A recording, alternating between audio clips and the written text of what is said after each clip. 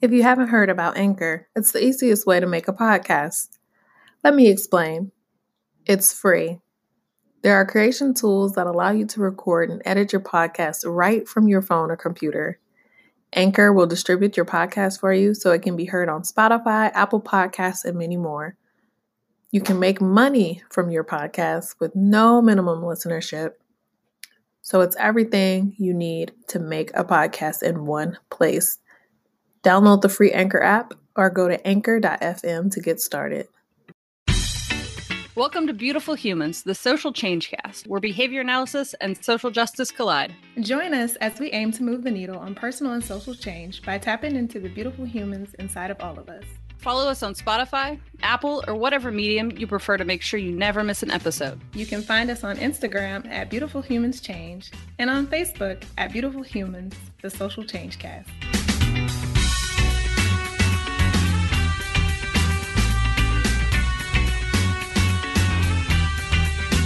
Hey, this is Denisha. And Erin. Today we have a special episode for you. This is what we call our reference show. So sit back, we're just going to talk about the terms. Essentially, as we continue to build this podcast, there are going to be a lot of words that folks may not know. And this show is for you to just tune back into if you ever feel lost with anything that we have to say. Know that it's not all encompassing, but rather the words that we know will come up very frequently. So a lot of times we know information, we just don't have the words for it. And it's good to note that language does change. So even the things that we define tonight, they might change. They may not be the same from what you learned before, or they might be different tomorrow. But that's just how language works. Yeah, no, Denisha, you've taught me a lot of these words, and you're still the expert. So I'm going to refer to you on a lot of these, just so you know. No expert, just, another person trying to figure all this out. But without a doubt. All right. So let's start this off. So the first one that we're going to talk about is the word oppression. So why don't you give us a rundown on what that term means? Okay. I definitely think it's good that we're starting here. I think a lot of the conversations that folks have, we tend to talk about privilege a lot, but it's really important to center marginalized individuals and center their stories, their experiences, especially when privilege takes up a lot of space and a lot of conversation in general. To define oppression, it's the combination of prejudice and institutional power, which creates a system that discriminates against some groups. And we label these groups as target groups or marginalized groups. And so an example of that would be classes like depending on race, sex, gender, sexuality, ability status, class, and religion. And folks that are in these oppressed groups typically have control that's been exerted over them by a dominant identity group that has limited their rights, their freedoms, and their access to basic resources such as healthcare, education, employment, and housing. Right. This is where we can talk about like the isms, right? So like racism, sexism, heteroism, heterosexism, ableism. Yeah, all of those that, some may be really familiar with. But there are other ageism, things that I wouldn't even think, that you were kind of talking about for sure. One of the things about oppression is it can be seen, measured in many different ways. For example, like on a personal level, just talking about like what people value, their beliefs. Another way is institutional, of course, the rules and policies that have been created, cultural, what is beautiful, what is seen as beautiful, what's the truth, what's dictated as right. And so recognizing that oppression isn't all about the actual policies that are in place. It's not all about politics, but it definitely has a lot to do with that for sure. But oppression is seen, felt, and measured in many different ways. Awesome. Yeah, I think it's really good to kind of identify some of those different ways to measure that.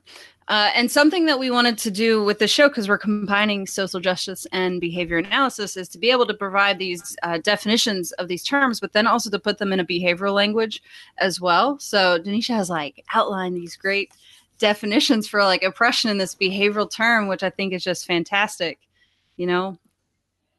Yeah. I think one thing, recognizing that we as behavior analysts, like we have our own culture. And so there are specific ways that we engage with one another, ways that we talk, and our language is reinforced by one another, obviously. I think it's super important to think about language, especially how language works in the larger world. And sometimes language can be used as a tool of control or to leave certain people out. So even though we're going to be doing this podcast where we're talking about language in a behavior analytic way, recognizing that expecting folks to have a behavior analytic term for everything might also be talking about certain biases that we might hold in certain ways that we're keeping other people out. So just keeping that in mind. But I went ahead and tried to define oppression. And so far, what I have, and this is a working definition, I think that there are plenty of folks who could probably do us a great service by working on it a little more. But right now I have aversive control procedures utilized against individuals belonging to at least one particular identity group that falls outside of dominant identity groups, such as white, Protestant, rich, heterosexual, able-bodied males. And this includes, but is not limited to, people of color, non-religious folks, Muslims, Jewish, poor people, gay, lesbian, disabled women. Also, another way to think about it is limiting availability of reinforcers or controlling the access to those things. Yeah, I think that's really important where you're talking about limiting availability or controlling access to reinforcers. I'm really glad you put that in there because that was something that, and then using the aversive control procedures to then limit that availability, right? Mm-hmm. Yeah. You know, whether it's just access to opportunities, I think is a big one, to be honest, especially in our field for sure. Mm-hmm. Definitely. And so I think on the other side of oppression, like I said, the one thing that we always tend to center a lot, and I'm definitely, it's necessary to talk about privilege for sure. I think that's how we also continue to move the needle. But Erin, do you want to pick up privilege, or I can definitely go into it if you want me to as well? I can touch on privilege. You've taught me a lot about privilege, and it's something that I have started to really dig into and learn about my own privileges. So privilege, when we talk about that, it operates on this personal or interpersonal, cultural, and institutional levels, and it gives it advantages, favors, and benefits to members of these dominant groups that we're kind of talking about at the expense of members of the targeted group. So if you go back to the oppression definition that we just had, we listed out all of these identities on two different sides, and there are these ones that kind of have privilege, and then there are others that don't and are members of these targeted groups. And it's important to kind of recognize that you can have different types of identity, privilege in different ways. So I can be privileged because I'm white, but I can also not be privileged because I, would identify as transgender, so there's different ways that can show up in your life. And we're going to get on intersectionality in a minute. You kind of touched on it there, but it's really important to recognize where you do have privilege and in other ways where you might be considered a marginalized or target group. So what would be the behavioral definition for privilege, Erin? All right. So the behavioral definition. So this is when reinforcement is available based on socially determined, so verbally defined membership to at least one particular dominant identity group, including but not limited to, like we talked about, white, Protestant, rich, heterosexual, able-bodied male. You can also have a low or no response effort to gaining access to resources or to these reinforcers, and then also varied and flexible reinforcements, so positive and negative as well. Yeah, I think that is a great start to talk about what privilege might be in a behavioral way. Another component of privilege and oppression that I try to make sure to talk about as much as possible, even if we just are only mentioning it now, but is internalized oppression. And that's one thing that people might skip over in the conversation. But I think of it in ways where you'll talk to someone that is from a marginalized group, and some of the things that they'll say will sound just like what the majority of folks have told them about their own groups of folks. And so we can define internalized oppression as the process in which people in the target group make oppression internal and personal by believing the lies, prejudices, or stereotypes about them. And I think that the members of the target groups then exhibit internalized oppression when they alter their attitudes, behaviors, speech, and self confidence to reflect the stereotypes and norms of the dominant identity group. And that can be low self esteem, self doubt, even self loathing, but that also can be projected outwardly as fear, criticism, distrust of one's own identity group. And I think a way that we can think about that behaviorally would be essentially just acceptance or adherence to the rules or the information that's been provided by the majority group. And that acceptance creates destructive feelings and behaviors towards oneself and or members of that targeted group. Essentially almost the same, but yeah, I think what you said there was really important were rules.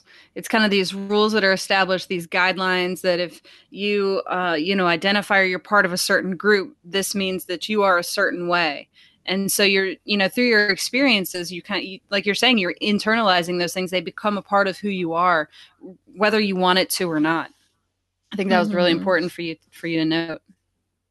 Yeah, I mean, we all if you're part of this world, especially here in America, like we all learn the same information. So it's only normal, I think, for folks to kind of take in that information about themselves because that's what the information was intended to do for people to take it, believe it. And so you see it happen a lot. And I think that's why, when we start to talk to varying folks from the same group, recognizing that not you might be part of the same group, but you don't believe or do everything the same way. Like it's not a monolith. And just because you hold the same types of oppression doesn't mean that you experience it the same way. That's awesome. Yeah, as far as experiencing it a different way, definitely. Yeah. All right. So we've had oppression, then the flip side was privilege. Mm-hmm. And now we have internalized oppression. All right, what's up next? So we mentioned groups, right? Like social groups. Essentially what that means is it's a group of people who share common social identity and they're set apart by these socially defined boundaries or identities. And we mentioned some of them earlier when it came to race, sex, religion, class, ability, status, etc. So that would be a social group. Yeah. How does that kind of connect to one's identity? Are those groups part of your identity? Okay, so essentially it is my identity is this, and then my social group would be those who also share that same identity. Got it. So whether it's I have a social group of women, or I have a social group of Black folks, like these are my social groups based on these identities that I also identify with or carry. So yeah. Okay, excellent. Okay, so then the next thing we have is the term ally. This is probably a term that people have heard pretty frequently. And this is someone who supports the rights and the dignity of individuals and different identity groups on their own. And so somebody who's going out and kind of joining and supporting, in different ways. I'm trying to think of an example of what that might look like in contrast with then the next, thing that we're going to talk about, the next term we're going to talk about. I almost think of like an ally as a little bit more passive in it. Would you agree? Yeah.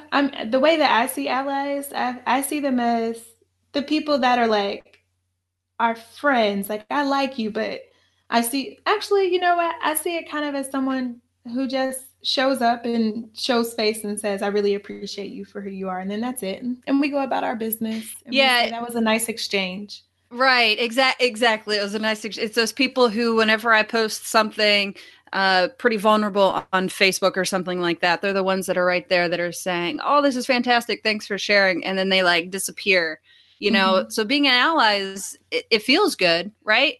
But that's in contrast to the term that we're going to talk about next, which is, you introduced me to this term and I love it. It's accomplice or a Mhm. change agent, right? Yeah. Why don't you talk about accomplice? I get excited about All this right. term. So I'm gonna throw in another one for you too. I think they're all the same, but accomplice, change agent, and co-conspirator. Co-conspirator. Um, yeah, so I consider an accomplice as, or a change agent or co-conspirator as someone who works to dismantle oppressions in institutions, works to address the role of themselves in upholding and maintaining the system of oppression. So the difference between ally, an accomplice, or a co conspirator or change agent is the behavioral aspect, your actions. What are you doing? It's great to know that I have a friend in you and that you appreciate my existence on this earth, but I need to know, are you going to show up and rally for this existence? Like, you might appreciate seeing me, but if you don't care if the system that is built to possibly kill me or destroy me, and that could be physically, mentally, or spiritually, if you don't care about that enough to show up for me, then, you know, it only goes but so far. And so I think for the accomplished change agent co-conspirator, those are the folks that are really going to help to do the work. And it's very action oriented. It's really putting your money where your mouth is, essentially. Yeah, I always talk about, they take on some of the burden that we Mm-hmm. have. You know, we are not alone in the fight that we have to overcome the oppression, that we may have an experience, and they're right there, like in stride with you, taking on some of that, so you don't have to shoulder all of that on your own. That's the way I kind Yeah. of, experience that. In my own life, is that person who's there that's speaking up for me, so I don't always have to be that person. Yeah. In the social justice world, we say it's putting your bodies on the line. Like when we're out there on the front lines for whatever specific issue that we're talking about or rallying for that day, our accomplices are putting their bodies on the line. There are threats that are made apparent when you do things like that. I mean, you can be ousted of any type of social power or whatever engagements that you are part of. Like you can be ousted from there, you could be put in jail. You don't know what the ramifications could actually be, but I specifically think about folks who do social justice work on the front line. And I mean, their threats are physical, Right. emotional. That's a Right. lot. And so for an accomplice to say, you know what, this might not have been my fight, but this is my duty. And Exactly. there's something really beautiful about that, I think. And being really intentional too about keeping those type of people around you, like the ones who are willing to do that extra work. Those are the ones that truly matter. I think in my mind, when I'm thinking about like social justice, in terms of social justice and showing up and activating, um, it's great to have people who encourage you to continue to move along, but really those people who are going to help you further your cause or further your existence, because it really is just about the lived experiences and the existences or the existence that of us being here. If you're going to help me further that, then I think that that is what truly matters for me, and making sure to keep those people and being grounded and knowing that those people do exist. And they do exist. You're right. They are. They do. Excellent. Yeah, that's probably one of my favorite terms that we have here. I could tell you get really excited about that term too. Yeah. Yeah.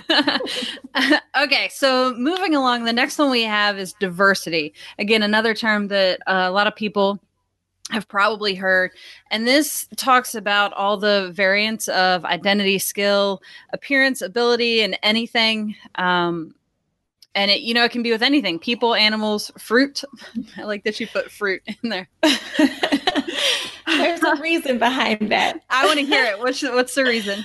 So the reason that I put that when we talk about diversity is that it could be anything, right? Diversity literally can be anything. And so I think diversity is a hot box word. And we use it a lot because it's something that has some type of social validity. Like folks really know what diversity means when you say it in general, because it could be anything. But we're talking about diversity, just knowing that there are limitations to that. Like diversity is more than faces on a brochure. Mm-hmm. It is like, I don't care about how many people of color you have in your workplace or in your organization. If those people of color are not safe to speak in the ways that feel comfortable to them, if they are still having issues with equal pay. So, that's the limitation to when we start to talk about diversity and that being our end goal. For me, it's more than diversity. So that's why I made sure to put fruit, to just talk about, like, it's really just a saying, let's throw different people together in my head. Yeah. Yes. And it's a word that people throw out there that can say, we have a diverse workforce or something like that. And it's kind of one of those plugs. It's like, yep, this is us. And we've hit certain quotas, essentially, if you're thinking about like universities or something like that. And they want to make sure that they get their quota so they can look like they're diverse or something like that. I'm not saying they have quotas, but in the past, it's been like, I remember applying for grad schools and things like that. And I knew that being a white female, had its set of challenges, but they were always looking for something extra. Like, what makes you different? What skill set do you have that sets you apart from everybody else? But diversity, you're right, is it can be limited, and it's like that faces on a brochure. That's kind of the perfect way. It's like, let's make sure that we target and now even it's like, I feel like when I go to conferences and and it's part of my own bias too, is like, now I'm looking for diversity in like the speakers, and I expect to see that. Right. And it's like, is that what they're trying to do, is trying to make it look like that's a value for them, which it may be. And that's great. It's great. But it's, again, like you're saying, to what end, is it a value, or is it just a kind of, what I'm trying to say though? Kind of just to show it's like to save face a little bit. But I know that I'm like a cynic, or I sound like a cynic in terms of like diversity and talking about the limitation. There are limitations, but it's definitely necessary, like you said. So like, if I do go to a conference and being able to see more people who are from varying backgrounds, like that's super important. It's especially important to me to also see folks who look like me being part of a minority class or a marginalized group. So that's necessary. But then also is what else needs to happen besides diversity, right? And so I think, right. Yeah, we'll talk more about that at some point. Right. And I was like, how far do you want to get into this? Because I could ask questions and questions. I could keep going. But I think, I think you're right. Just for the terms. Let's get it. Like, that's what diversity is. Okay. And next. All right. So what is next? All right. Culture. Culture. All right. So culture is the systems of knowledge that are shared by a relatively large group of people. It's a very, very broad term. Yeah. Do you want to talk about the behavioral term, or I can? Sure. What do you think about that? So the behavioral term, actually, this one was defined by, and I should have looked up the pronunciation before we did this, and I am sorry because I know that I'm going to butcher this, but I am going to try it anyway. Sugai et al., 2012. Defined it as the extent to which a group of individuals engage in overt and verbal behavior reflecting shared behavioral learning histories, serving to differentiate the group from other groups and predicting how individuals within the group act in specific setting conditions. So I think the thing about culture, it really just talks about that learning history, the shared learning history. I think that's really important in this quote. And then how that can impact our behavior based on our shared learning histories. And also the thing about culture is like engaging in certain behaviors that pay off for the group, right? Mm-hmm. And also recognizing that even though you have a cultural identity, like we engage in behaviors that might have a payoff for our cultural group, but then also as an individual as well, like those two don't have to exist apart from one another. But just recognizing that there is some interlocking that occurs. definitely. And I think the thing too is when people hear culture, oftentimes they attribute that to like race or ethnicity, and Mm. that becomes the default for culture. And that's not necessarily the case, because that first definition just said relatively large group of people. And then you're saying, shared experiences with the same kind of behavioral learning histories. That's a really wide range. That's not limited, like I said, to race or ethnicity or a religion or something like that. It's very broad. Yeah. Oh, I said it earlier. We're behavior analysts. We have our own culture. We Without a absolutely doubt. do. Without Yeah. a doubt. Definitely. Definitely. Mhm. All right. So you mentioned intersectionality earlier a little I bit. You didn't say the words, but definitely is important to talk about. Um, do you want to go ahead and try to define it? And let me actually say that um, intersectionality was coined by Kimberly Crenshaw. Just to give you a little backstory, it's really not funny, but just tells you how life works. Like she coined it, I think back in the 80s or late 90s, and didn't get her references or due until it was said in the Women's March. And so then people started to Are say, you like, oh, serious? what's this? Yeah, like Like the decades later. women's march Yes. that just happened, like, Yeah, in was it 2017. 2017? Are you Yes. serious? Didn't get her due until 2017. And it's like it's really interesting just to know how that happens. But she coined intersectionality, but also before her, I also want to make sure to talk about the Combahee Women's Collective. They actually were doing that work before Kimberly Crenshaw was, and it was specifically about being Black, womanhood, and being lesbian because they felt like that wasn't being addressed. The intersections and the differences and the commonalities that are weaving between these identities. And so they actually were the first people to kind of think about intersectionality. Wow. Wow. Yeah. That's insane.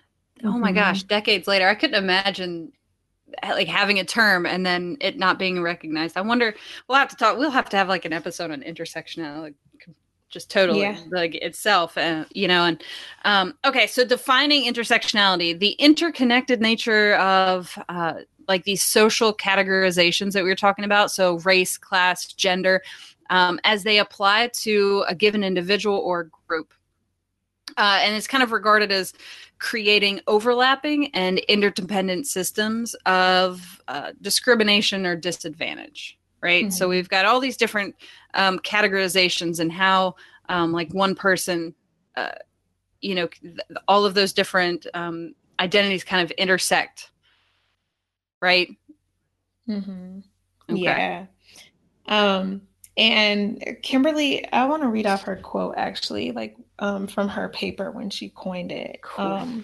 She essentially, the reason behind it was, and I quote, because the intersectional experience is greater than the sum of racism and sexism. Any analysis that does not take intersectionality into account cannot sufficiently address the particular manner in which Black women are subordinated.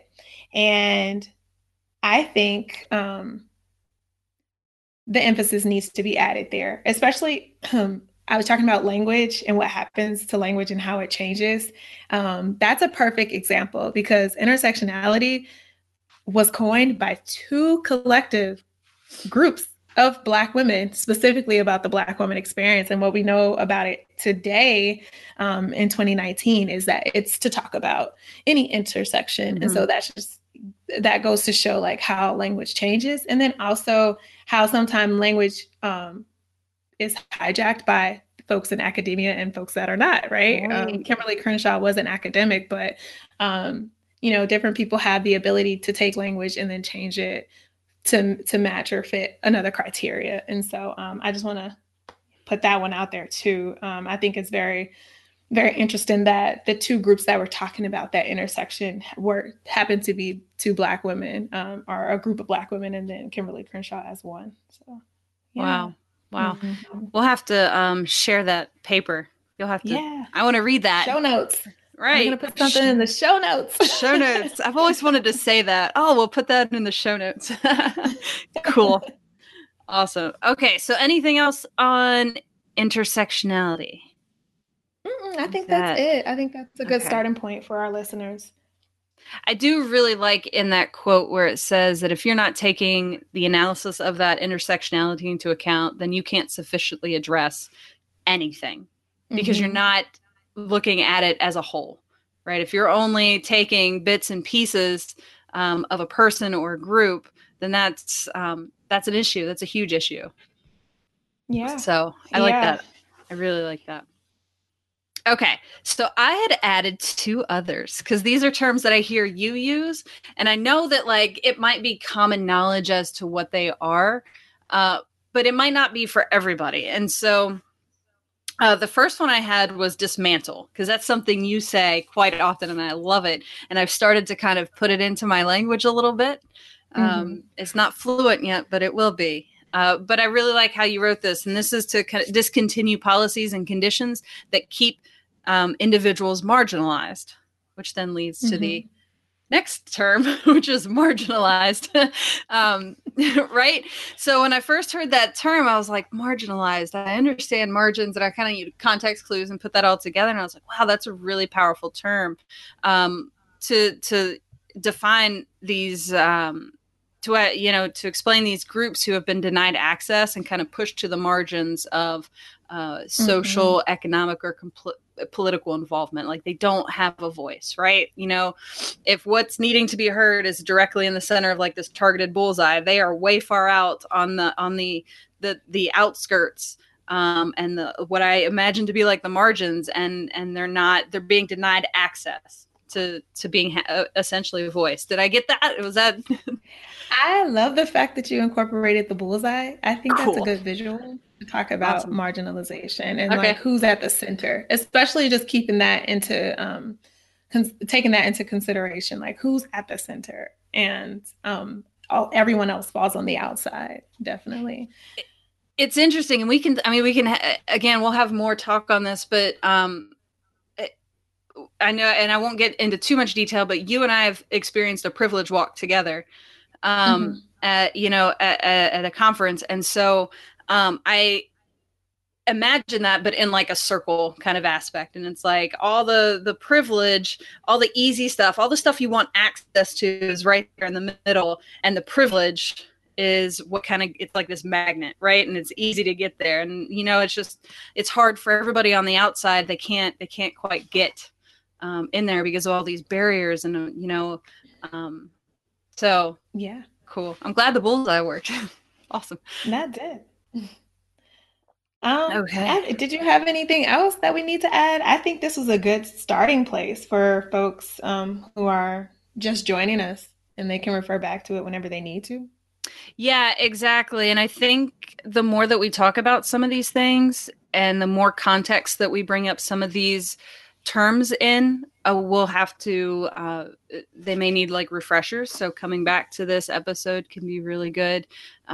If I would say if we do have terminology that we use that you all don't know, like let us know and we'll create another episode like this. I'd love to have like a part 2. I also thought about an episode where we have like a political correct language. So how to, like, if we're talking about culture or identity or things like that, like what is the best way to kind of communicate some of these things? I don't know if political correct is the right, I don't know if that's like the right word to use, or I don't know. You're going to tell I don't know.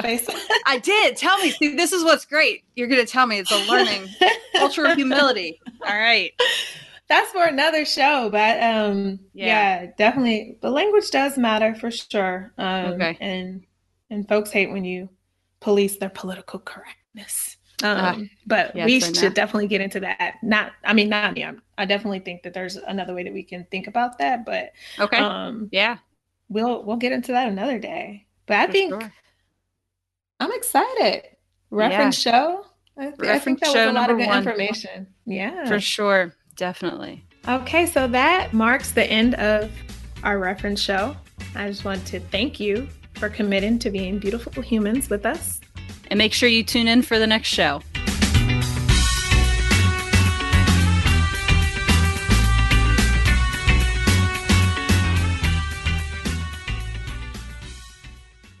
Hey, it's Denisha. And Erin. I just wanted to take the time here to let you know that if you're thinking about doing a podcast, there's a way for you to do a show without having to become an audio editing and production wizard. Yeah, we probably would have never gotten this show off the ground if it wasn't for Pretty Easy Podcast. So Pretty Easy Podcast helps podcasters get their shows recorded and posted with a complete podcast studio at your disposal. Record from your home or your office or at the park. Pretty Easy Podcast caters to your schedule and gives you a producer for your show at your beck and call. So if you have an idea for a show and you need someone to rely on to help you get it done, go to prettyeasypodcast.com and sign up today. Be heard and have some fun podcasting. You know you want to do it, so go to prettyeasypodcast.com today.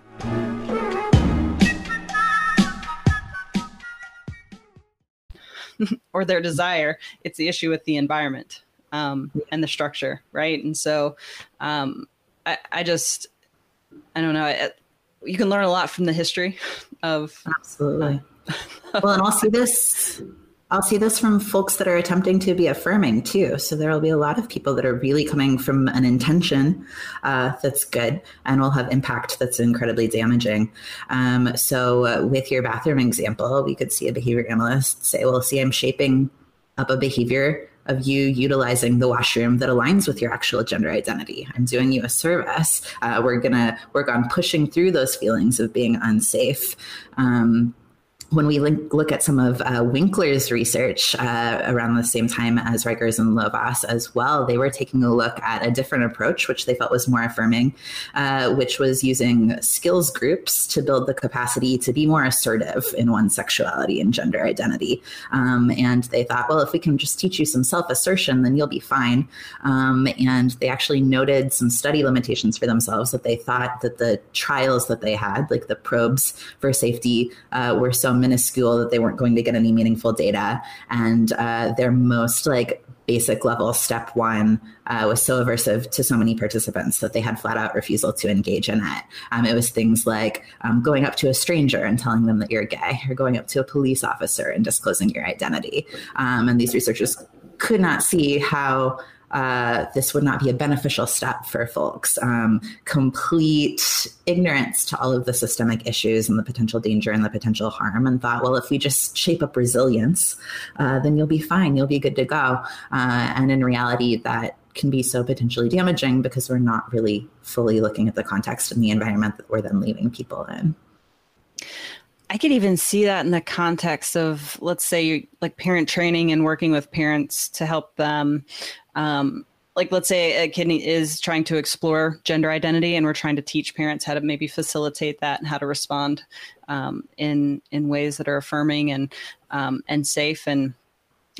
But if you go to write, let's say a goal, because you're insurance is covering this or whatever, and let's say you write in a goal that has you working through something and doing so many tasks to work towards gender identity, but the kid's not ready to do that, then what happens? Because you've written your treatment goal to be something that's forcing them into do something that they're not ready to do. And it's different because we're always focused on skills and acquisition of all these things. And for me, it's how can we acquire an affirming and an environment that is safe for self-advocacy and open communication and things like that.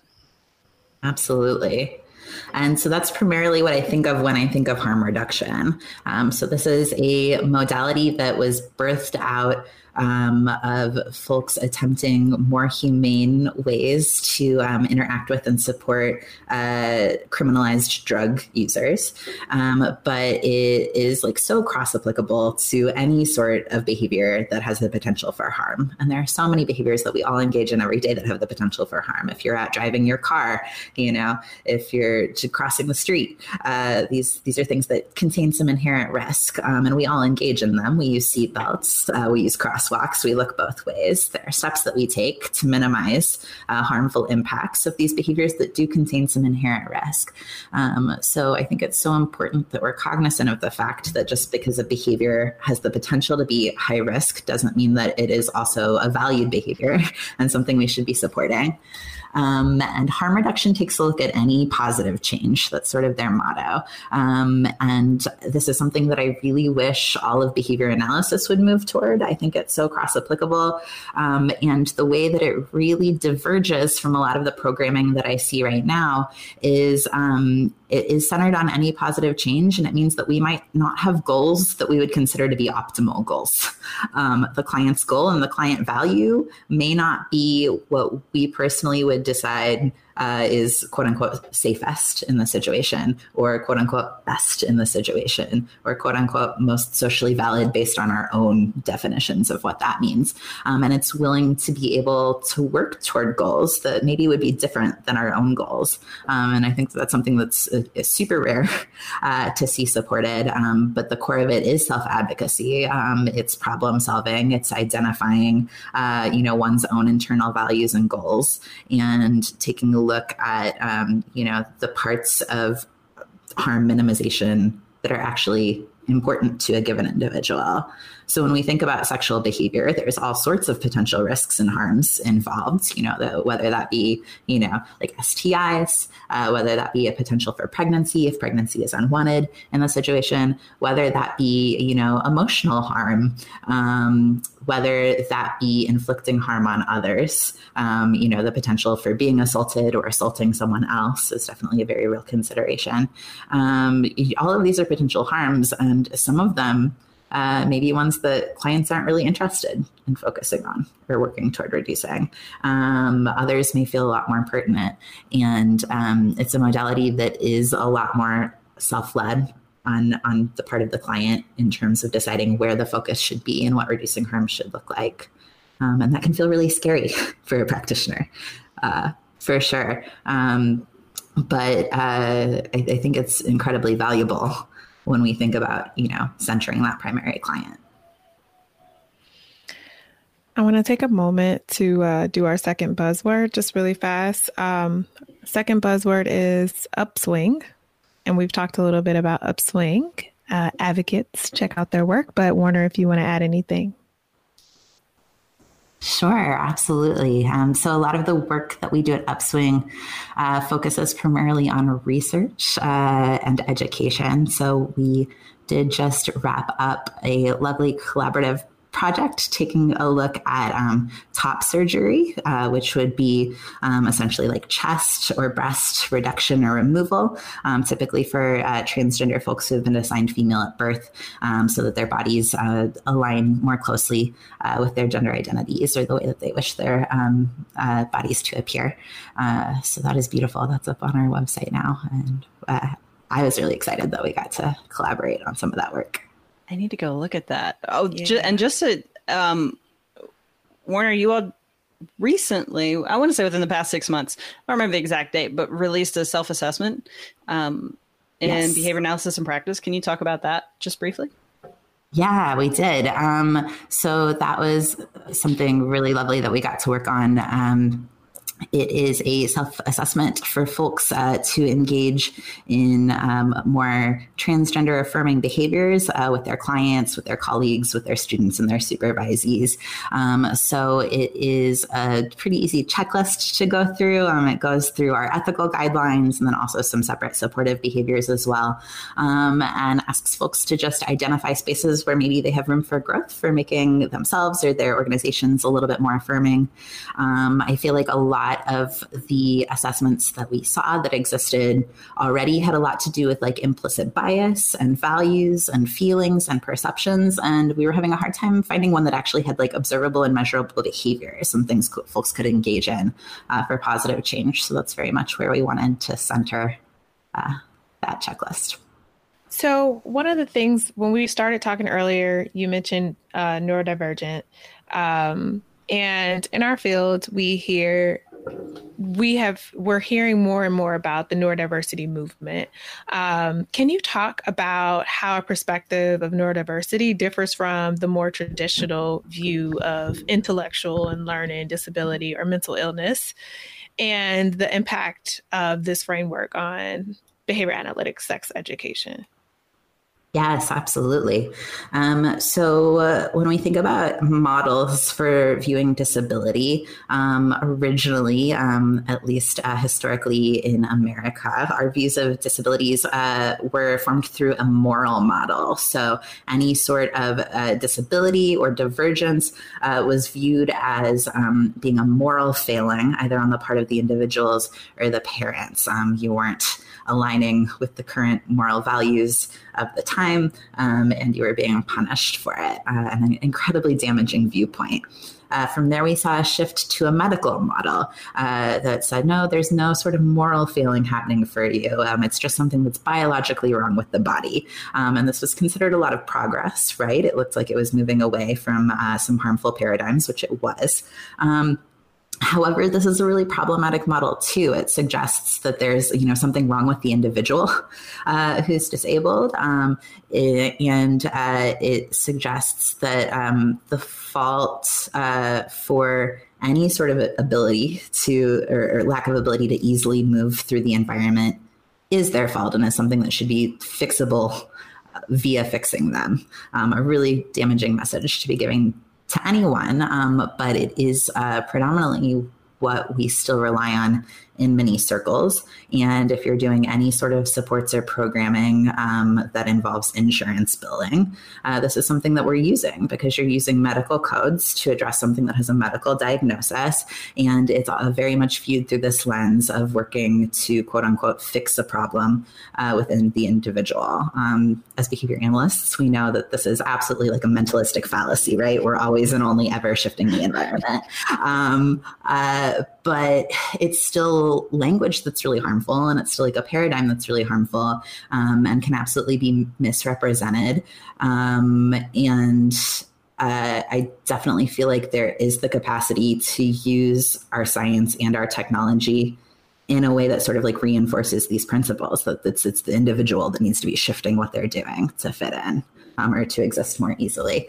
So neurodiversity is just looking more at a social model instead of a medical model. So noting that any sort of issues that an individual faces, especially a disabled individual or a neurodivergent individual, all lie exclusively within the environment, and any sort of shift that we should be making is a shift in the environment. That these are social barriers, that they're often systemic social barriers, that we live in a world that actively utilizes oppression and actively utilizes constructing societies that create barriers for disabled and neurodivergent individuals. And that before we see a real change in that, it's unlikely that we're going to see significant shifts for our clients. So this is a model that just notes that there's absolutely nothing wrong with the individual, that if you are a neurodivergent individual or a disabled individual, that there is nothing about you that needs to be fixed. It's the environment that needs shifting. I love that. And I would encourage listeners right now, too, if you haven't, to go back to one of our earlier episodes where we did a panel, neurodiverse panel, and it was beautiful. I think as far as like positive feedback that I've heard, I've never heard any negative feedback about our podcast yet. But as far as messages or anything coming to me, or it's about that one, it's just I think that got a lot of great feedback because it took exactly what you just said and gave that's what you heard from 3 different people on that podcast. So I think there's so much. Yeah, there's so many conversations that are being had right now, but many more that need to be had. And then, quite frankly, the work that we need to do around it after these conversations are being had. But with us as, analysts, a lot of times some of us are working in early intervention, and we don't communicate with folks from the neurodivergent folks or autistic individuals. We don't communicate, and we don't get to hear about the work that we did with them. So of course our intentions are well. And like you were talking about, intention over impact, we could hear, down the line that this actually was harmful. And we, treated our individuals using this medical model versus, we do understand that though, right? As behavior analysts, as you said, with this, the environment needs shifting, but when it comes down to it, what are we changing? The stemming behaviors or things like that, where we're saying that this is inherently you and what you present is not good enough for blah, blah, blah. And so I do love the conversations that we're having because it's directly, we know 67% of our field autism. So I hope that our listeners are able to get something. I'm able to get something from that. I'm thankful for the fact that I've been able to work with a wide range of individuals. And like, even just recently, I have to have a conversation with an individual that is very aware of the anti-ABA movement and is like, what the F, what's you trying to change? You trying to change me? Right. So like, how are we going to have those conversations with the people that we say that we seek to serve? Like we're here, I'm here to serve the folks that I work with. And I say that as a servant leader. And so are you going to listen? Are we going to, actually sit back and take those words in and shift our behaviors towards them? And how can we be affirming when these conversations need to happen versus being, the word that I'm looking for is slipping me, but kind of defensive, being defensive about it. And recognizing that. Yeah. Absolutely. And well, I think it really does start with looking at our own behavior and saying, am I trying to change you? Am I trying to, reduce your really valuable self-stimulatory behaviors? So I have goals related to compliance. And oh my goodness, we could do a whole separate podcast on compliance related goals and how this impacts, potential for sexual abuse later on in a client's lifetime. If you're training someone that their no is not valuable, that their no is not to be, listened to or respected to, if you punish or extinguish somebody's ability to self-advocate out of their repertoire, like what are you doing for them long term? But especially when we're thinking about the high rates of sexual abuse within neurodivergent populations, like how are you impacting, their ability to, protect themselves and to self-advocate against sexual advances as well. And then these are such important considerations coming back to the medical model for sexuality and gender identity on the whole as well too. Like so frequently to access affirming treatment, you have to have some sort of medicalized diagnosis.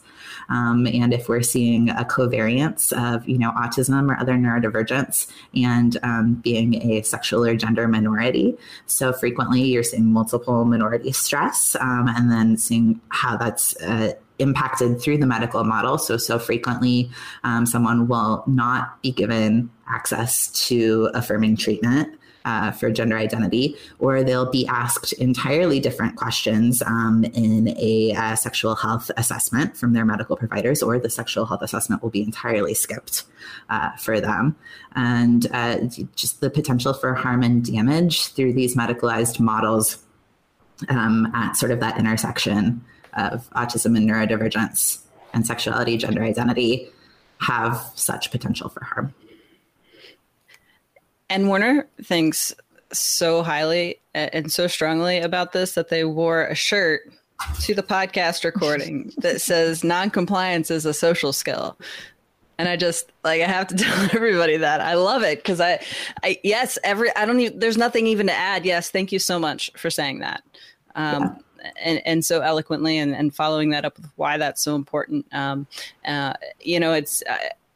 try when I am teaching like graduates to be behavior analysts is to think about if you are having a goal of noncompliance, that's great. What are you targeting? And then I said, okay, if you're teaching a kid, generalization is a skill, maintenance is a goal, maintenance is a goal, right? What happens when they've been taught to comply with everything and then a stranger tries to take them, or a stranger tries to touch them, or somebody in their family tries to do that? And you'll see in the chat be like, oh crap, like I've never thought about that. This is not like nobody's saying this. And it's because like treatment plans that they're running right now, behavior analysts currently are not addressing this, and it's scary. Mm-hmm. Absolutely. Yeah, this is my favorite shirt. I fully agree with the message. Noncompliance is a social skill. And I would argue that as we're eliminating compliance related goals, we should be adding non-compliance skill building, because the ability to say no and also shaping environments where your no is honored is so crucial. The ability to self-assert and to self-advocate and to be able to get out of situations using functional communication is so crucial. Yes, amen. Hang on real fast. Even going back to, if you think about like sharing, how many sharing goals are out there, and you're forcing kids, like, what about the kid that's like, no, I don't want to share right now, I want to play by myself, you know, like, what is wrong with that? Are we working on their sibling also sharing? Because I guarantee you they're not, you know, but it's like we're teaching those rigid rules because this is what we're supposed to do. And I don't, anyway, go ahead, Denisha. No, I was going to say, and those goals should be taught early on too. Like, we're not just talking about teaching teenagers, oh, we're going to accept your no. Like, no, you're babies, you're 3-year-olds that I have kids that their programming is, no, I don't like that. No, don't do that. And teaching the parents, accept their no. Like, this is an advocacy skill, and you want your child to have this as they grow older. And we have to be flexible in the response that we get, right? And know it. And it's so interesting too. I'll just say this, and this will be my rant maybe too for the night. But a lot of times I've noticed in our field, we're as rigid as the quote unquote rigid behaviors that we're trying to change from our kids. Like, we have to be flexible in our presentation. And that's actually not a full rant, but that's all I want to say is, like, you know, we have to be flexible in what we're seeing and allowing folks to, one, advocate for themselves, and then just being like, okay, this is contextually appropriate. Like, nope, you're right. We don't even have to do this right now. Thanks. Bye. Like, you know, so that's my little spiel to foster flexibility within ourselves. You're going to get half a tally mark for that, because that was kind of a rant, but not really. It wasn't a full rant. It's sorry, a y'all. beautiful and important rant, though. And I love that you're doing that. I'll give you a whole one. Yeah, thanks. Well, I think it's so important at such young ages, too, because when you think about sexual health programming, nobody thinks of those early pre-consent skills, but you're absolutely supporting health later on in life if you're, you know, teaching that your no is valid. Like, that's so incredibly important and absolutely should be started super young.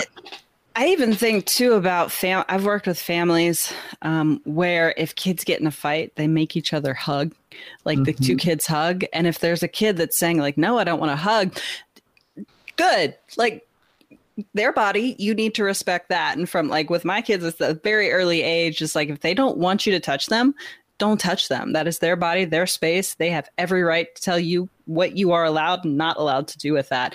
And it starts as soon as they can begin to understand that, you know. Warner, real fast, you had said something about it's scary for practitioners. You said this a while back about something. I don't remember what the context was, but I think we have so much work to do in this area. I imagine going in and telling parents, we're not going to work on them following your directions, because there are things that they're going to need to do to follow those directions. They're going to need skills. Like, if you're walking out into the middle of the road, I need you to stop. I need you to turn around and come back, right? There are times when I need them to follow directions. So if we're not targeting that, then what are we going to do? And how is, like, yes, they can see how advocacy skills are important, but what about this other part? You know, it's, I don't know. Can you talk to, like, how would you address that if a practitioner was met with that question? Sure, absolutely. Well, I feel like this is at the crux of so many of the shifts that we have been making at Empowered, because we do so frequently see this.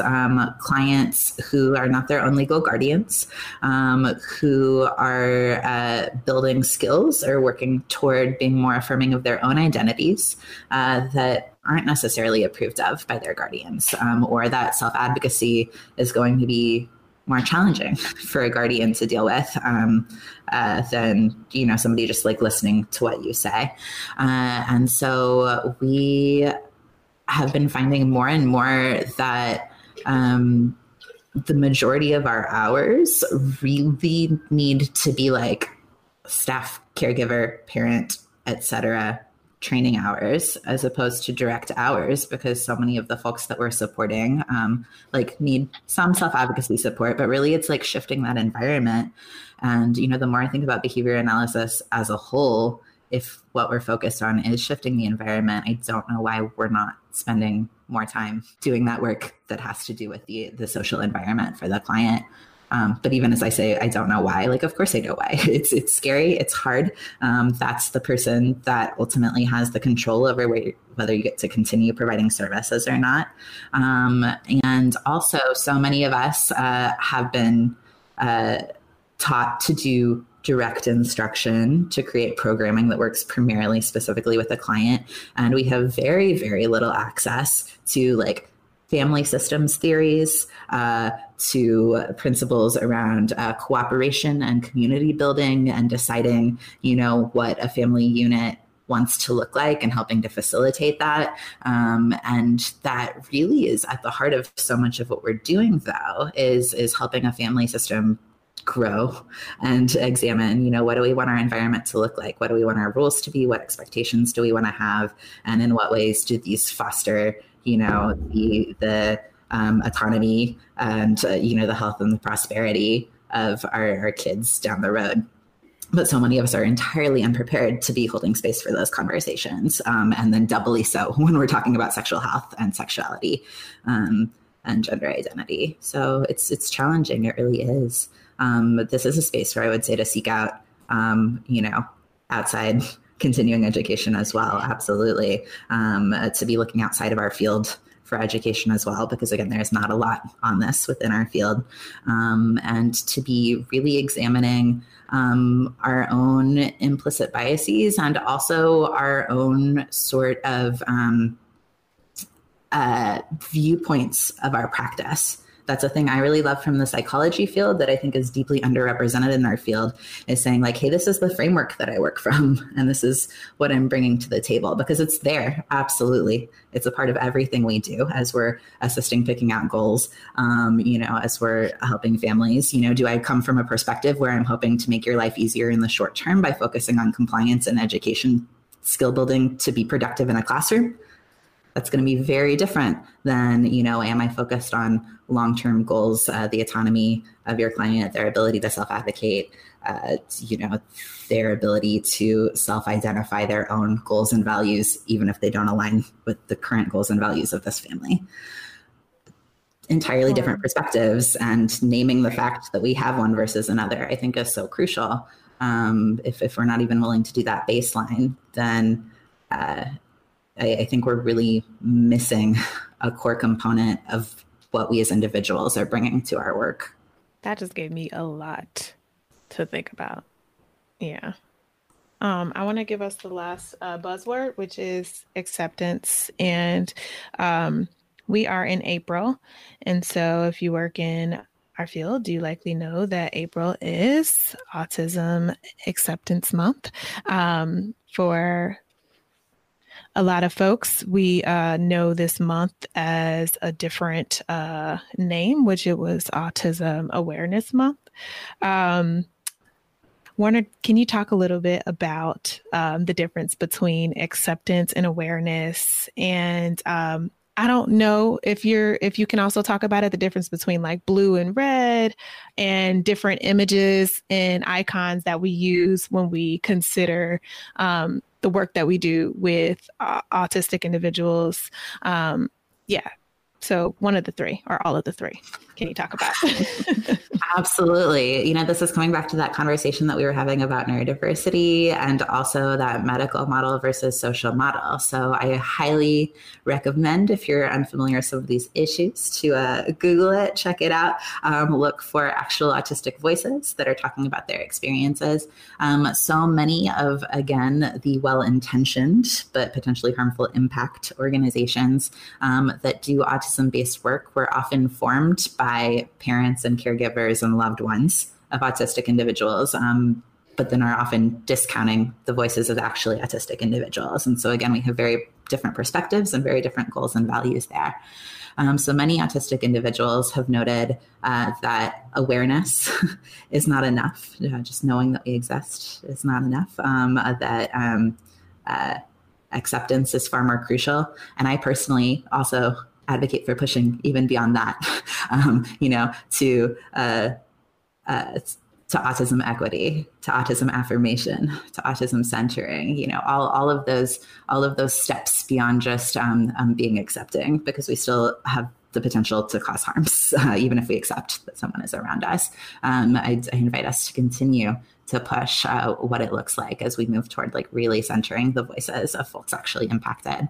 But when you do take a look at autistic voices that are talking about this month and some of the organizations to support this month, you'll note that some people note that things like images like the puzzle piece symbol are pretty offensive, suggesting again that there's something wrong with the individual, that there's something to be solved, like a puzzle, something to be fixed. The color blue is so frequently associated with the fact that autism is overdiagnosed in cis boys, and a whole separate conversation we could have about the problematic nature of that, the fact that there's a lack of supports given to cisgender females, and then also to gender minorities as well who are autistic due to underdiagnosis. And again, when we think about diagnosis, again, that's just like a medical model and a medical professional saying hey, you're exhibiting XYZ behaviors. And that can look really variable across individuals and tends to be overdiagnosed in boys. So a lot of the blue symbology also is something that I think autistic folks you'll see pushing back against as well. So yeah, I would absolutely recommend checking out the Asperger's Autism Network. I would recommend checking out the Autism Self-Advocacy Network. Really any sort of space where folks are going to be given the opportunity to speak to themselves for themselves and to their own values and goals for themselves and the community at large is really crucial. And I believe both of those organizations as well have really beautiful information on their websites pertaining to gender identity and sexual minorities in autism as well. So great resources to check out. Awesome. We'll have to make sure we put those in the show notes. Yes. Thank you so much for this. Want to move to our homework. I feel like you left us with a lot to think about, but there is one extremely concrete piece of homework that I identified through the show. I normally let Aaron give the homework, but I'm going to go ahead and say for our listeners, go and look at the work that the Upswing advocates have done and take that self-assessment. That is your homework. That is something that, could be useful in your everyday life and also the work that you do. But that's your piece of homework tonight. But I think there was so much enlaced in this show. And if you're listening, you know that you have a lot more to do than the self-assessment, but definitely make that a priority. Anything that you want to add, Aaron? No, you actually gave the homework I was going to give. That was what I had. I was prepped. I was ready. All right, well, it's all cool. Got IOA, good. That's beautiful. A little life hack for you all already, if this is something that you all have not been publicizing, is that authors are allowed to send you copies of their papers for free too. So if you are not a human that has access to behavior analysis and practice, please just email us. We would gladly send that to you for free. And you'll find that with literally everyone that's publishing as well. If there's ever anything you need, you just reach out at warner@upswingadvocates.org. And you can also email upswingadvocates@gmail.com as well, and we'll get it to you. Awesome. Thank you so much for sharing your time with us. So grateful. Thank you. I learned a lot. I have more things to think about. We talk a lot about ally versus accomplice behavior and just it's, what's required of us and the work that we need to do as individuals. And I definitely got that from the show tonight. And so I really appreciate you taking this time. Thank you both. All right, everybody. So once again, thank you for committing to being beautiful humans with us. Tune in for our next show.